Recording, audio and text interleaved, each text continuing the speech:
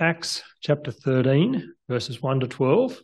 In the church at Antioch, there were prophets and teachers, Barnabas, Simeon, called Niger, Lucius of Cyrene, Manaen, who had been brought up with Herod the Tetrarch, and Saul. While they were worshipping the Lord and fasting, the Holy Spirit said, "Set apart for me Barnabas and Saul for the work to which I have called them." So after they had fasted and prayed, they placed their hands on them and sent them off on Cyprus. The two of them, sent on their way by the Holy Spirit, went down to Seleucia and sailed from there to Cyprus. When they arrived at Salamis, they proclaimed the word of the Lord in the Jewish synagogues. John was with them as their helper. They travelled through the whole island until they came to Paphos, where they met a Jewish sorcerer and false prophet named Bar-Jesus, who was an attendant of the proconsul Sergius Paulus. The proconsul, an intelligent man, sent for Barnabas and Saul because he wanted to hear the word of God. But Elymas, the sorcerer, for that is what his name means, opposed them and tried to turn the proconsul from the faith. Then Saul, who was also called Paul, filled with the Holy Spirit, looked straight at Elymas and said, "You are a child of the devil and an enemy of everything that is right. You are full of all kinds of deceit and trickery. Will you never stop perverting the right ways of the Lord? Now the hand of the Lord is against you. You are going to be blind, and for a time you will be unable to see the light of the sun."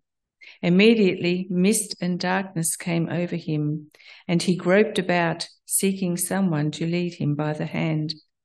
When the proconsul saw what had happened, he believed, for he was amazed at the teaching about the Lord. Please keep your Bibles open there at Acts chapter 13. Let's come before the Lord in prayer. Father God, as we approach these verses, we pray that your Spirit will give us eyes to see and ears to hear. Lord, prepare our hearts for what you have for us this morning. And guide us, Lord, as we reflect on these verses. We pray this in Jesus' name. Amen. In the mid-1800s, a boys' school named Newmarket Academy in Cambridge, England, employed a cook named Mary King. Now, most of us will have never heard of Mary King. She wasn't an author. She wasn't a big-name evangelist or missionary.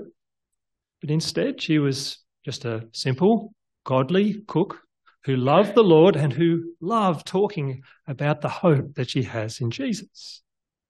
But despite her very normal occupation and position in life, her ministry continues to influence Christians around the world today, even though most people haven't even heard of her. Mary was a devout follower of Jesus who loved to talk about her faith and her theology, and would often have long conversations with the students who studied at Newmarket Academy.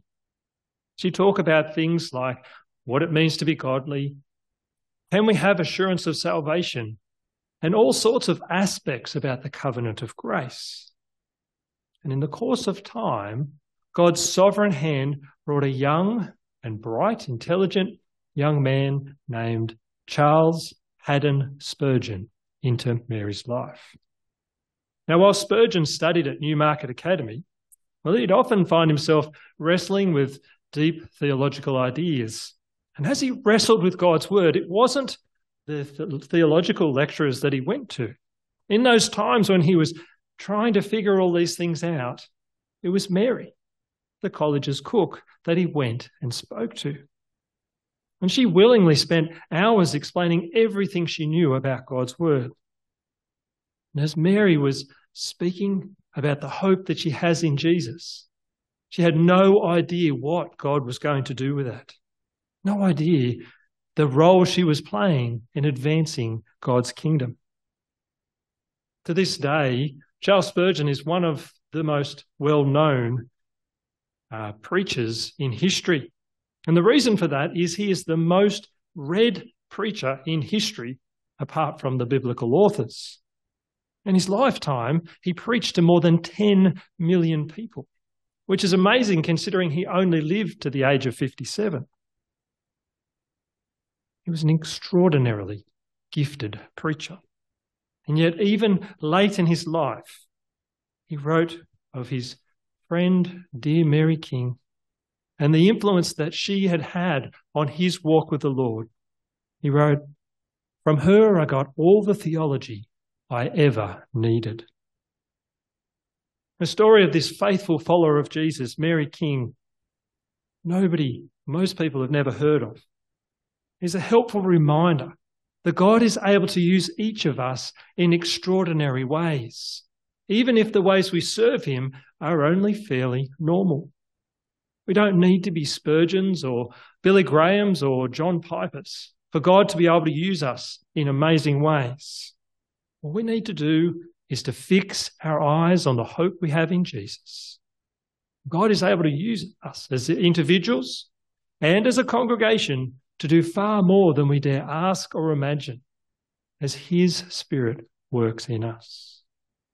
And that's what we're seeing in today's passage.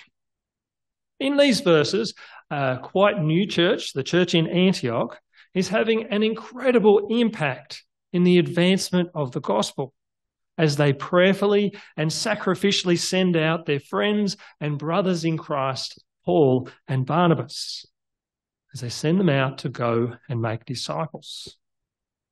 And as they faithfully serve Christ and his kingdom, this quite new church played an incredible role in sending the gospel out to the nations. We aren't a big congregation. We don't live in a big city. We don't have an endless amount of resources. But what these verses are showing us is that God is able to use us in amazing ways, just as he did Mary King, and just as he did the church in Antioch. We keep our eyes fixed on the hope we have in Jesus. God is able to do far more than we dare ask or imagine as his Spirit works through us. As we get into these verses, we're introduced to the incredibly diverse and multicultural leadership in the church in Antioch. Barnabas was from Cyprus, an island in the Mediterranean Sea. Simeon was from Africa, and he seems to have had dark-coloured skin because the name Niger means black. Lucius was from Cyrene, which is in North Africa. Manaen had grown up in Galilee and of all things was the stepbrother to Herod Antipas. Now, I explained this a few weeks ago. Herod Antipas was the one who had John the Baptist beheaded and the one who conspired against Jesus to have him crucified, and was also the uncle of Herod Agrippa. And then finally, we have Saul from Tarsus. And of course, Tarsus is in Syria. All of these men had very different experiences and very, very different backgrounds. But they were all united by their common hope in the risen Lord Jesus. Verse 2 tells us that one day while they were praying together, worshipping the Lord, the Holy Spirit told this leadership to set apart Barnabas and Saul for the mission the Spirit had for them to do. Now, if you've ever experienced sending off a brother or a sister in Christ who is a big encouragement to you, then you'll know the level of sacrifice that these early believers were making. It might sound a bit selfish or ungodly, but it is hard to send off godly and gifted people from your congregation to go off to Bible college, to go and serve in another church, or to do overseas mission. It's hard because we miss them in our local church. We see all the opportunities and the ways they're serving there. At the same time, we know that by sending people out, we have the opportunity to partner in God's mission in another place. There's no doubt that the leadership in Antioch would have felt this same sort of loss as they sent off Paul, an incredibly gifted preacher, and Barnabas, a very gifted encourager and disciple maker. Because they knew that it was God's will for this to happen, to grow his kingdom, they did what the Holy Spirit had asked them to do and sent these two men off on mission. Now, this is what's often referred to as the first of Paul's 3 missionary journeys that we'll read about in the book of Acts. And as Paul and Barnabas set off on their journey with a companion, John Mark, they were led by the Spirit to Seleucia, then Cyprus, then Salamis. They travelled around the island there. Then they finally made it to Paphos, where they were instantly met with opposition. And this opposition came in the form of a man named Bar-Jesus. The name Bar-Jesus means son of the Saviour. But it's very clear from the description that this man was no son of the Saviour. He was, however, the proconsul's Sergius Apollos' attendant. A proconsul was a very important military commander of their local Roman province. We're told in verse 7 that Sergius Apollos was an intelligent man, not easily fooled, not easily led astray. And he had sent for Paul and Barnabas because he wanted to hear the word of God for himself. But Elymas, or Bar-Jesus, as he was named, realised the insecurity of his position if the proconsul came to saving faith in Jesus. So he did everything he could to try and stop Sergius Apollos from hearing the good news of Jesus. Of course, filled with the Holy Spirit, Paul rebuked Bar-Jesus. And effectively he said, "You aren't a son of the Saviour." He says, "You are a child of the devil and an enemy of everything that is right." Then he pronounced God's judgment on this enemy of God. And you'll notice that the judgment that's being pronounced here would be very familiar to Paul. "Now the hand of the Lord is against you. You are going to be blind, and for a time you will be unable to see the light of the sun." As soon as Paul said those words, Bar-Jesus was struck with blindness. He was unable to see and began fumbling around. Paul himself knew what it was like for God to strike him blind. God had done this to him back when he was an enemy of God himself. Just like Paul's experience, this blindness that was to come on Bar-Jesus was only for a time. As God judged this man, he was showing him mercy and giving him an opportunity to repent. Sadly, we're not told whether he did or not. To say, I would love to know. But what we are told is that as God struck this man blind, he opened up the eyes of Sergius Apollos. He gave him eyes to see and ears to hear. He used the rebellion of this one man to open the eyes of another. We're told in verse 12 that Sergius Apollos was amazed, not at this miraculous sign, but at the teaching of the word of God. He wasn't amazed by the miracle, but by the message that it brought about this miraculous sign. And the word of God continued to increase and spread because of the work of the Holy Spirit and the faithfulness of this local church in Antioch as they played their part in God's mission. As the believers in the church at Antioch sent out Paul and Barnabas, they had no idea what God was going to do with their faithfulness. God was doing far more than they dare ask or imagine. God was using their obedience to advance his kingdom. God was also using Bar-Jesus' rebellion to advance his kingdom. C.S. Lewis once wrote these words, "For you will certainly carry out God's purposes, however you act. But it makes a difference to you whether you serve like Judas or like John." Bar-Jesus fought against God's purposes because he was afraid of losing his earthly position as he attended to the proconsul. But despite his rebellion, God used him to bring about his purposes and bring the proconsul to himself. What that's teaching us is that even when we are following God's plan, even if we are working within his will, there will be times when opposition like Bar Jesus comes our way. When they do, we can rest assured that God is able to use even those who are fighting against his purposes for his glory and for the good of those who love him. Today's passage is showing us that we don't need to be Paul's or Barnabas's or even Spurgeon's to play a role in God's mission.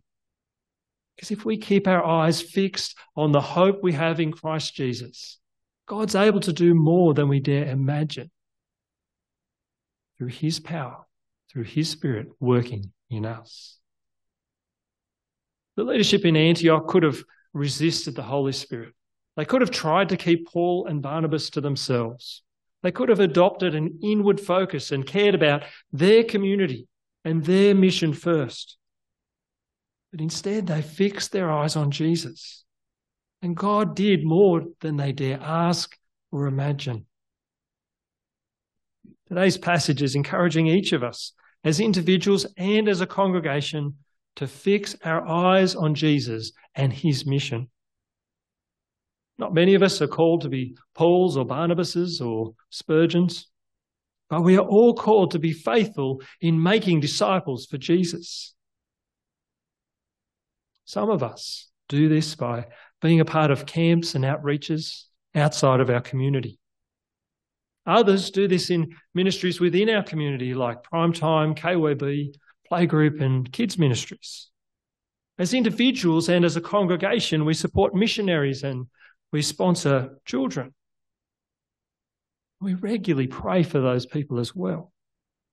None of this is insignificant in God's eyes. Think back to Mary King. All she did was sit down and patiently share the hope she had with a bright young student. God used that in a much greater way than she could have ever imagined. God is able to use us in a much greater way than we dare imagine. Let's keep our eyes fixed on the hope we have in Christ Jesus. Let's look for every opportunity that he provides for us to serve him, knowing that he is able to do far more than we dare imagine as we fix our eyes on Jesus and as his Spirit works through us. Let's pray. Father God, we thank you for this reminder of the hope we have in Christ Jesus. That this hope is not dependent on us, on our skills or abilities, but on the work of your Spirit. We pray that you would help us to fix our eyes on Jesus, to not lose sight of our eternal hope. We pray that you would help us to take up those opportunities that you put before us and to trust in you, not in our abilities, as we take up those opportunities, trusting that you will do far more with them than we dare ask or imagine as your Spirit works through us. And we pray this in the name of Christ Jesus. Amen.